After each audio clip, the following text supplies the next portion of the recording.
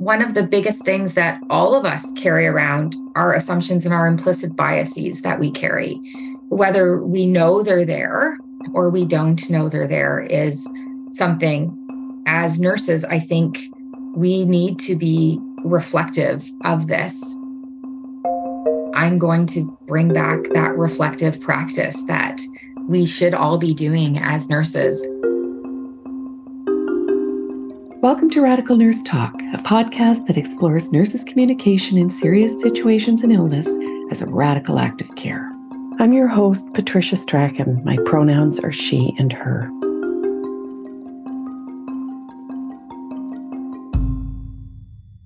People who identify as 2S LGBTQ often experience particular challenges when they require care for serious illness or find themselves in a serious health-related situation. The conversation that follows exposes some of these challenges, encouraging each of us to look inward and ask, how can we be inclusive, build trust, and bring dignity to care conversations for people who identify as 2S LGBTQ? My guest is Dr. Erin Ziegler. Her pronouns are she and her. She's an assistant professor in the Daphne Cockwell School of Nursing at Toronto Metropolitan University, where she teaches in the nurse practitioner program. She's a primary healthcare nurse practitioner and clinical lead of a transgender primary care program with Queen's Square Family Health Team. She is the chair of the Nurse Practitioner Association of Ontario Rainbow Community of Practice and the provincial course professor for the Advanced Health Assessment and Diagnosis course with the Ontario Primary Healthcare Nurse Practitioner Program and faculty member with the Canadian Centre for Advanced Practice Nursing Research. Her research focuses on exploring barriers and facilitators to accessing healthcare within the 2S LGBTQ population, nursing education, and advanced practice nursing. She co-developed the online e-learning toolkit, Sexual Orientation and Gender Identity Nursing, which we'll talk about later, and that aims to improve nurses and healthcare providers' understanding of cultural humility when caring for 2S LGBTQ individuals.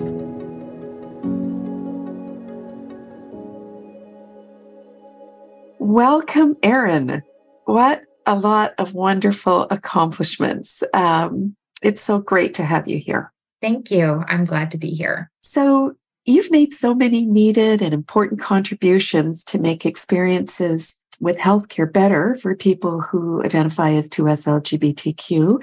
And our focus today is on how our communication can make their experiences and care better, not just in times of serious illness, but other serious situations and also in general practice. I'm wondering how it was that you came to focus on this much neglected area of practice. I think it really came down to a patient experience that I had where I've always been very focused on my patients and being there for my patients. I was a pediatric nurse for a very long time before I was a nurse practitioner, and working with families. It was always about everybody. You have your patient, but then you have everybody else who's in the room. And so for me, it was always about everybody. It was not just about the patient. And so I remember having an experience where there was some chatter at the nursing station about a family that wasn't a typical family. And it really bothered me that it was such a gossipy topic at the nurses station.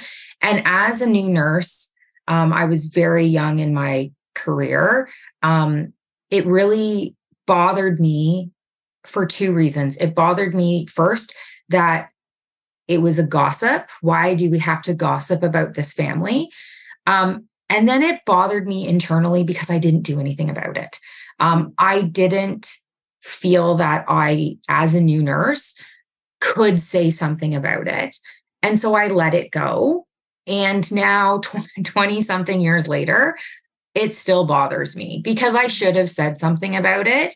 I should have drawn attention to the fact that we don't need to talk about this. It has nothing to do with the patient's care or the care they're receiving. As nurses in a pediatric hospital, we have to provide care to the whole family. And so it's important to know who the family is to the individual, but we don't need to do it in a gossipy sort of way. And so that was really my first sort of light bulb moment that not everybody is providing inclusive care. And that family wasn't on our ward for a very long time for a good reason. The child got better and was discharged home, but it really sort of put that flag in my head that why did that happen? Why in this, yes, it was, not current, but why are we as nurses still doing this? And so it stuck with me and it kind of grew and just really made me want to advocate and really look at why do individuals and their families who identify as 2S LGBTQ continue to experience barriers accessing healthcare. And so that really was the start of why I started doing all of this work. Thanks so much for sharing that story. I think all of us have been in situations where we wanted to have the courage to stand up and we didn't. And I'm hoping that this conversation today will give all of us some of that courage that we need to just say, hey, there's something that doesn't feel right here. From that, we can see, it seems to me what you're saying is people were uncomfortable. It was a source of gossip for maybe people didn't know what to do with that information but that language also conveys a lot of hidden assumptions that we hold about what a family should look like, what a person should be. And there's a lot of hidden assumptions around heteronormativity.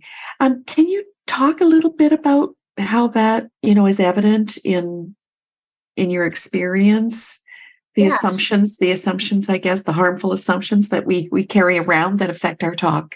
Yeah. And so I think one of the biggest things that all of us carry around are assumptions and our implicit biases that we carry, whether we know they're there or we don't know they're there is something. And as nurses, I think we need to be reflective of this. And I'm going to bring back that reflective practice that we should all be doing as nurses. And when we talk about assumptions, we can have assumptions that we are conscious of or that we are unconscious of. And assumptions and our biases are things that we develop from childhood all the way up to our current day-to-day life. And these things can be right or wrong or a mix of both.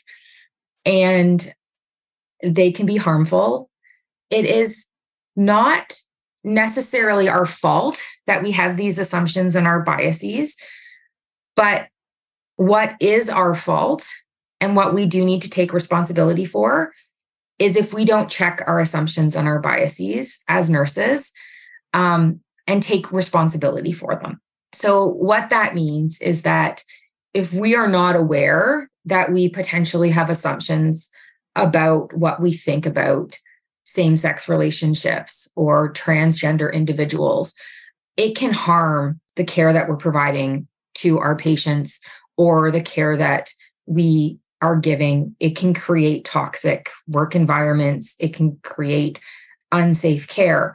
And so it is something that we need to be aware of so that we can acknowledge it and work through it or address it so that we are not bringing those toxic and negative things to the workplace or to our care.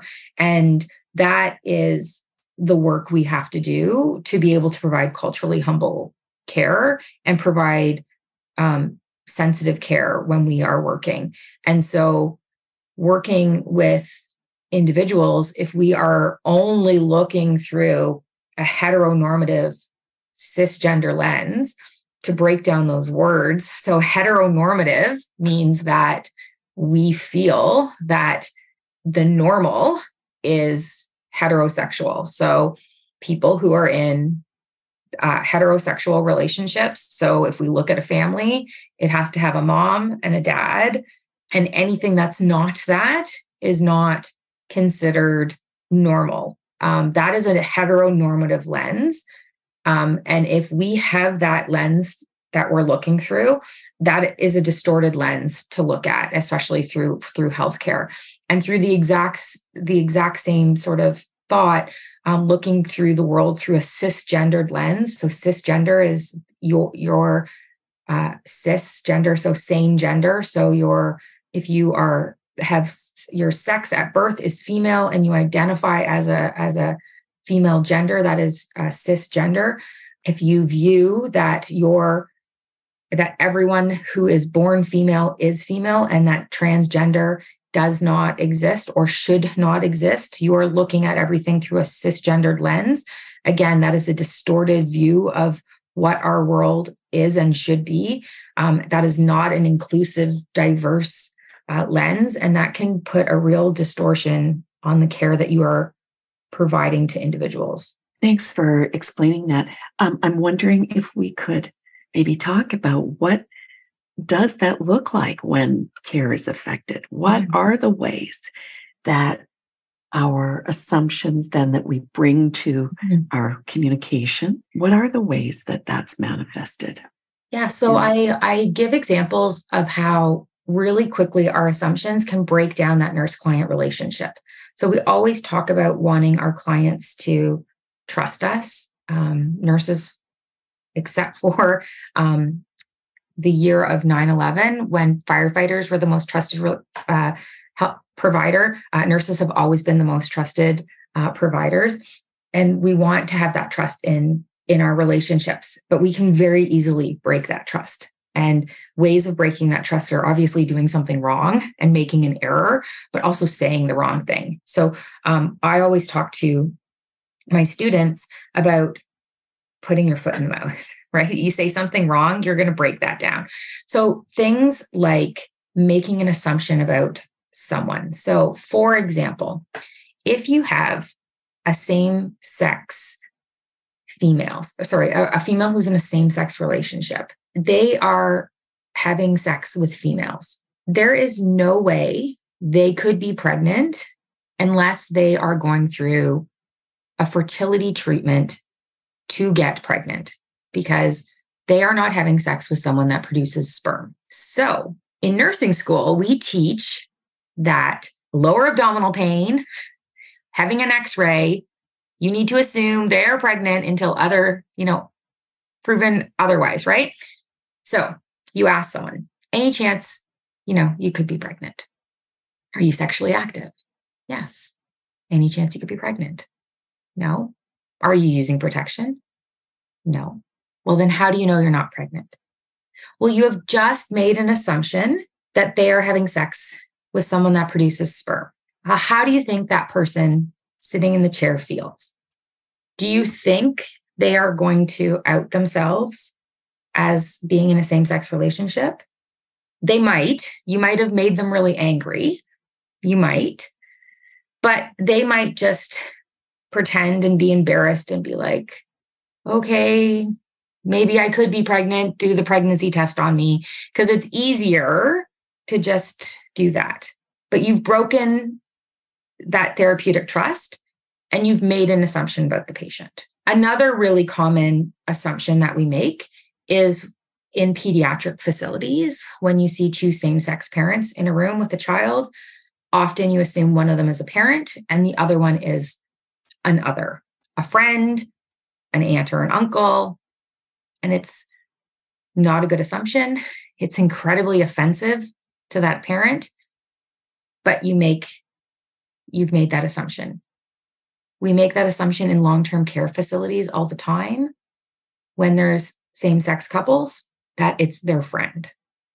It's not their spouse or their partner of 50, 60 years. It's their friend. And so these assumptions that we've made without asking the patient can be very detrimental to that nurse-client relationship. Those are just some examples. Thank you for those. And I suppose the same would be true in situations where there's serious illness, anytime that there's someone accompanying another for diagnosis, care, that we make those. I'm wondering if some of the administrative forms that we have, some of the structures that we have built into our systems of care, perhaps even some of our documentation, checklists, etc.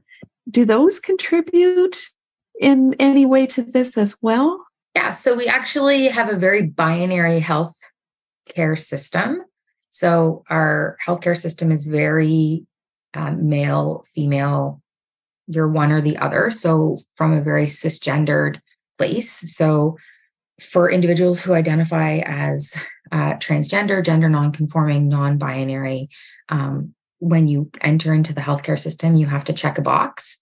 And so if you don't fit in that box, what do you check?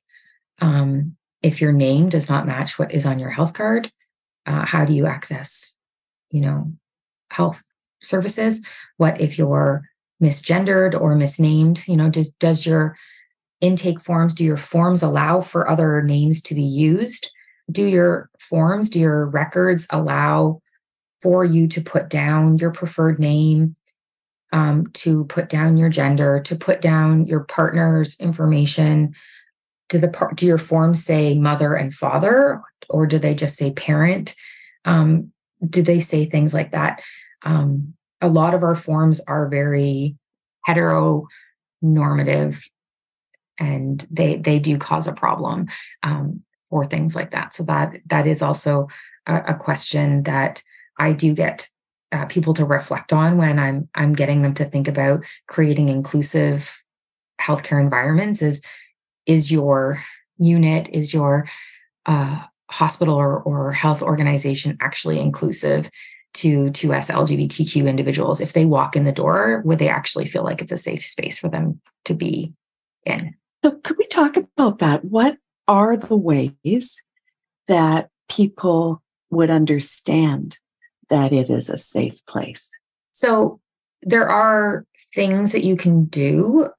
So obviously signage. So it's not just as easy as putting up a sign that says, a rainbow sign. I mean, that obviously is something that you can do, but if you put the sign up, you have to be able to deliver. So you have to have an inclusive staff that will be able to be welcoming and be able to use inclusive language and be not working with assumptions and that sort of thing. So, organizations do have to invest in having their staff trained in EDI and safe space, but things like having inclusive forms and EMRs, signage, but, things like if you have posters up, and you have posters of a family, it doesn't always have to be a male and a female and two kids. It can be a same-sex couple who are comforting each other. It doesn't have to be a male and a female holding hands. You should have gender neutral washrooms or all-inclusive washrooms, because in healthcare, we do ask our patients to give us, samples, and, where are we going to ask them to go to the bathroom to give us that sample? Is it going to be safe for them to go to the washroom? These are things that we need to do to make sure that patients feel safe to get the healthcare that they need. And, especially when we're dealing with, serious illnesses, we need to think about things like, if our patients can't talk for themselves, who is it that is actually talking for them? There has been, cases and situations where who is their power of attorney versus their medical power of attorney versus who can make decisions, because there's been cases of individuals, who identify as transgender, whose parents or family do not support or recognize their trans identity. And they've been in traumatic accidents or end of life care. And they have had to go through that care being misgendered or having their birth name being used because that's what's on their health card, because their family doesn't advocate for them, because their family didn't support their trans status, and they couldn't advocate for themselves. And their partner, who did advocate for them, wasn't welcome there because their partner isn't recognized. Or situations where someone who was in a long-term same-sex relationship but never married is in an end-of-life situation, and the family comes in, who is next of kin, and makes all the decisions, and the partner of so many years is no longer recognized and their voice is lost. And so as nurses, I think we need to recognize these situations, because they are still happening in healthcare, where 2S LGBTQ individuals who can't advocate or speak for themselves oftentimes don't get their voices heard.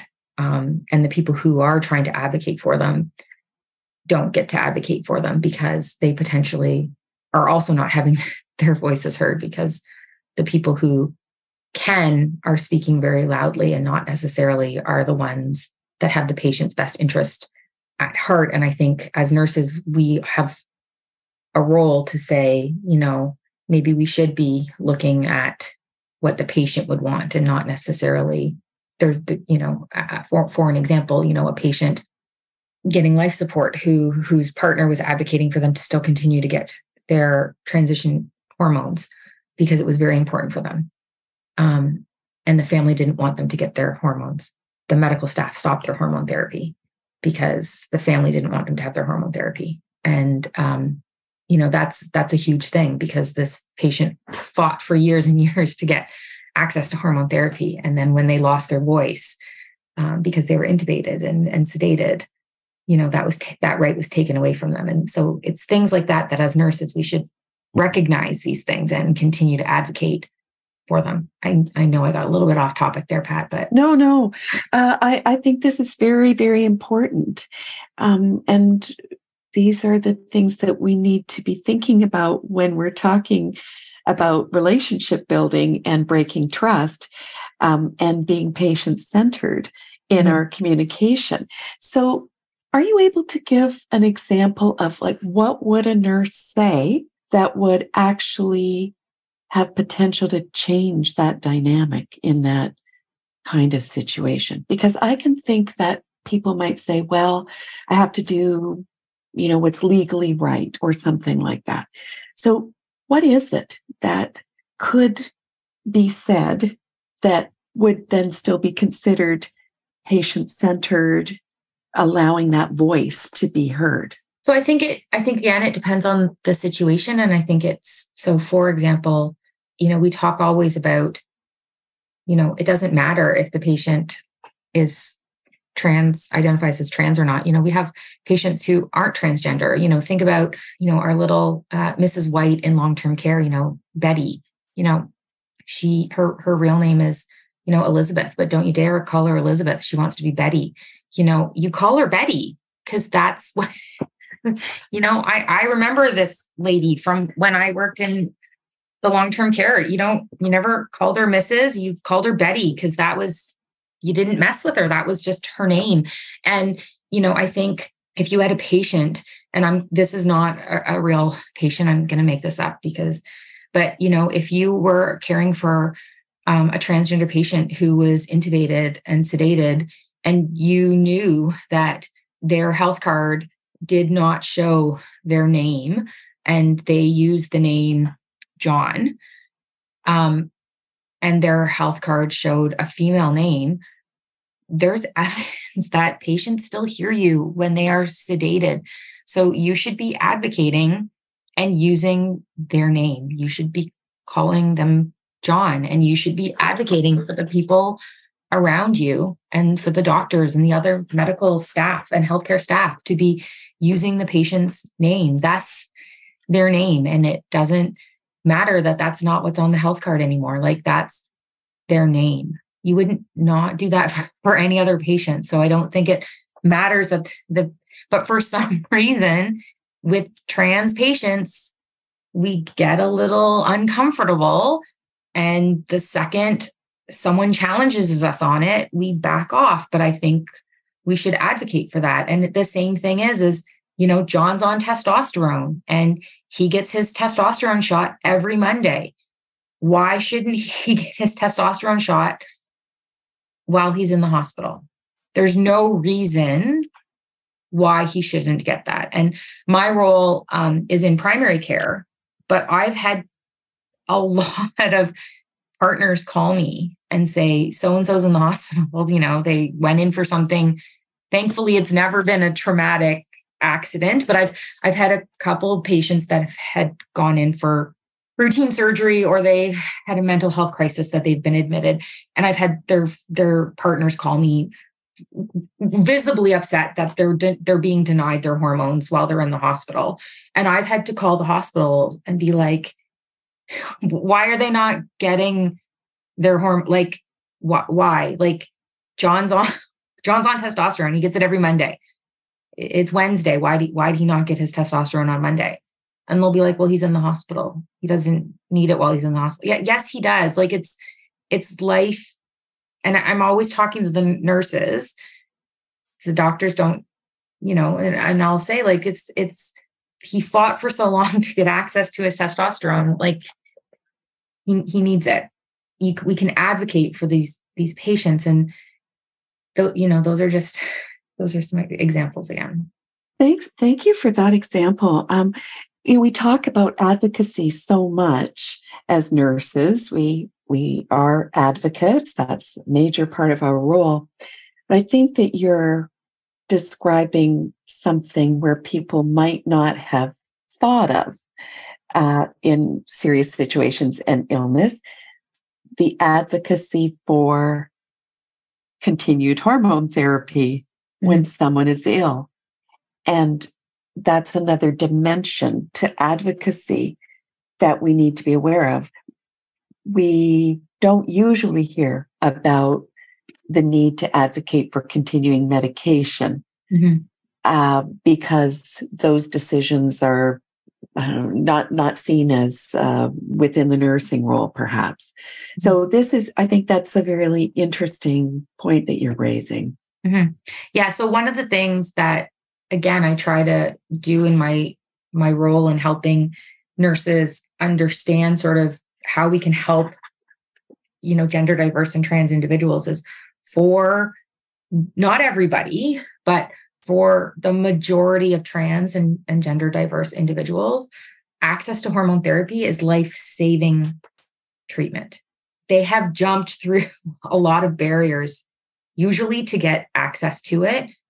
So taking it away from them, even in a serious illness, is not okay. And so it doesn't matter if they, obviously, if we need to hold it, like I do a lot of work with them about, okay, well, we need to hold your medicine for a week because you're having surgery. They understand that. But, for the majority of times, if they're in the hospital for a prolonged illness, like they've had a really bad infection, or they have pneumonia, or they have a mental health crisis and they're in the hospital, they need their medicine.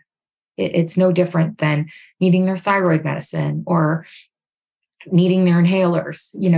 This is medicine they need. And as nurses, we should be advocating for it. It's not, it's not their multivitamin that can just be stopped because they've been admitted to the hospital. So it's just a different form of advocacy. Yes. And the label that you put on it as life-saving is also important, I think, because that's a recognition of its critical nature versus something nice that people just choose to do. And don't need. So certainly that's another way to frame that would influence people's conversations, I think. Mhm.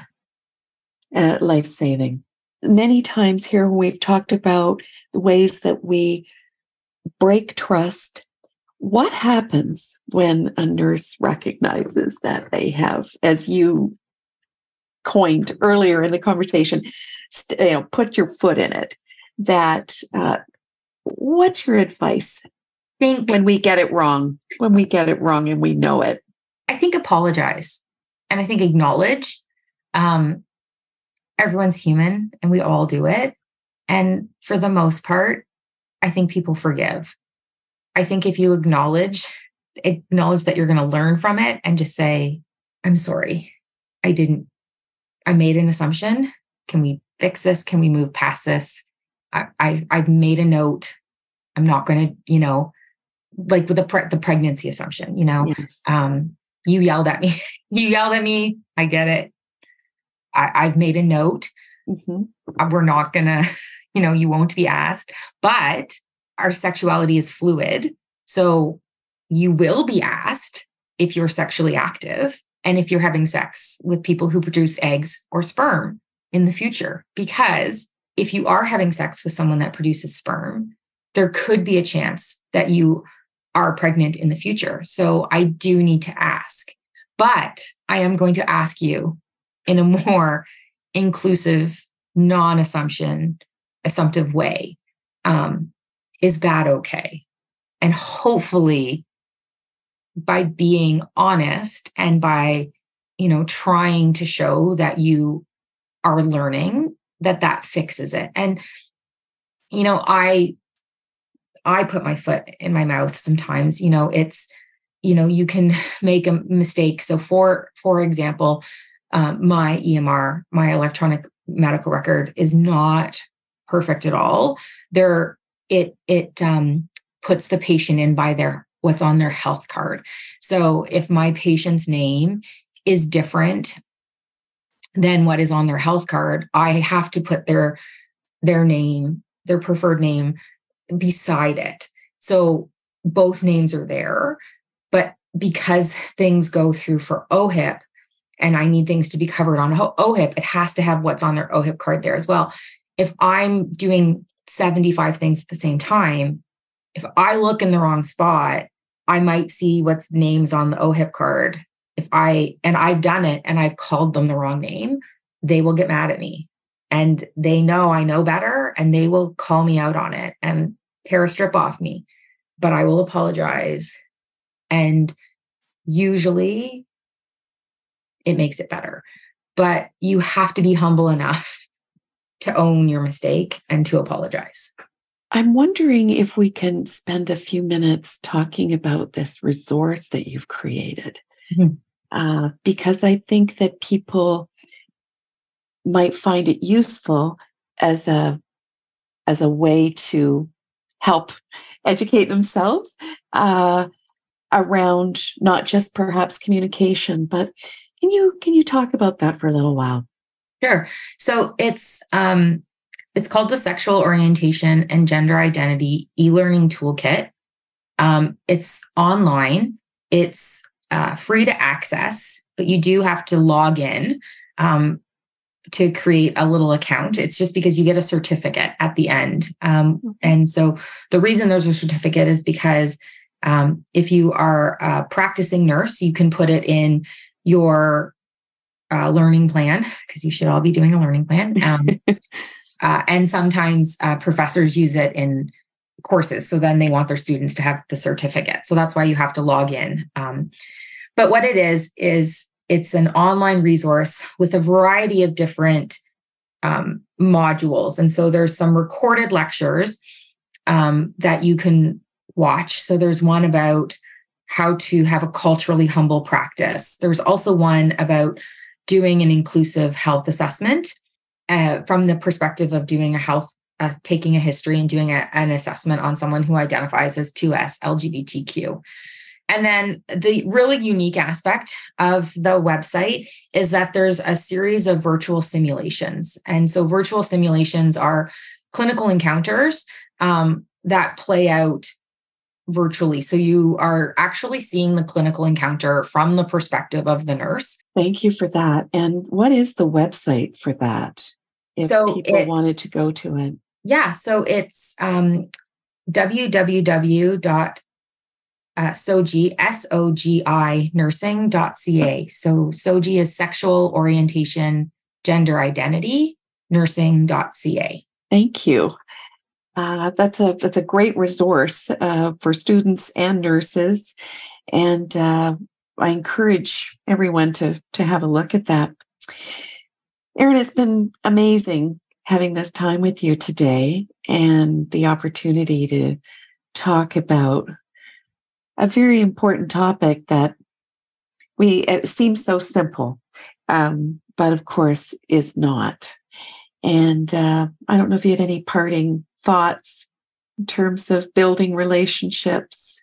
I think the big thing is just to always think that you just want to be open and accepting and listen. So, ask questions. If you're not sure, ask a clarifying question, right? Just don't make assumptions. It's okay to ask a question. And I think our patients would rather you ask than for you to pass judgment on them. I think being able to create safe clinical environments is really a priority, not just for caring for the 2S LGBTQ environment, but really for all of our patients, because every patient deserves to be in an environment where they're respected and feel that they are safe. Yes, and I've heard you say a lot about our assumptions, and one is to really look deeply to recognize what they are. I think that's one of the challenges that you've laid down for us today as well. Thanks for listening. You can reach me or information about this episode on our website, www.radicalnursetalk.com. The producer editor of this podcast is Jeremy Ramos Foley, social media by Amy Strachan. And if you'd like to support the show, please rate, review, and subscribe. Join me next week for more Radical Nurse Talk. In the meantime, have a radical conversation in your practice. It can change lives.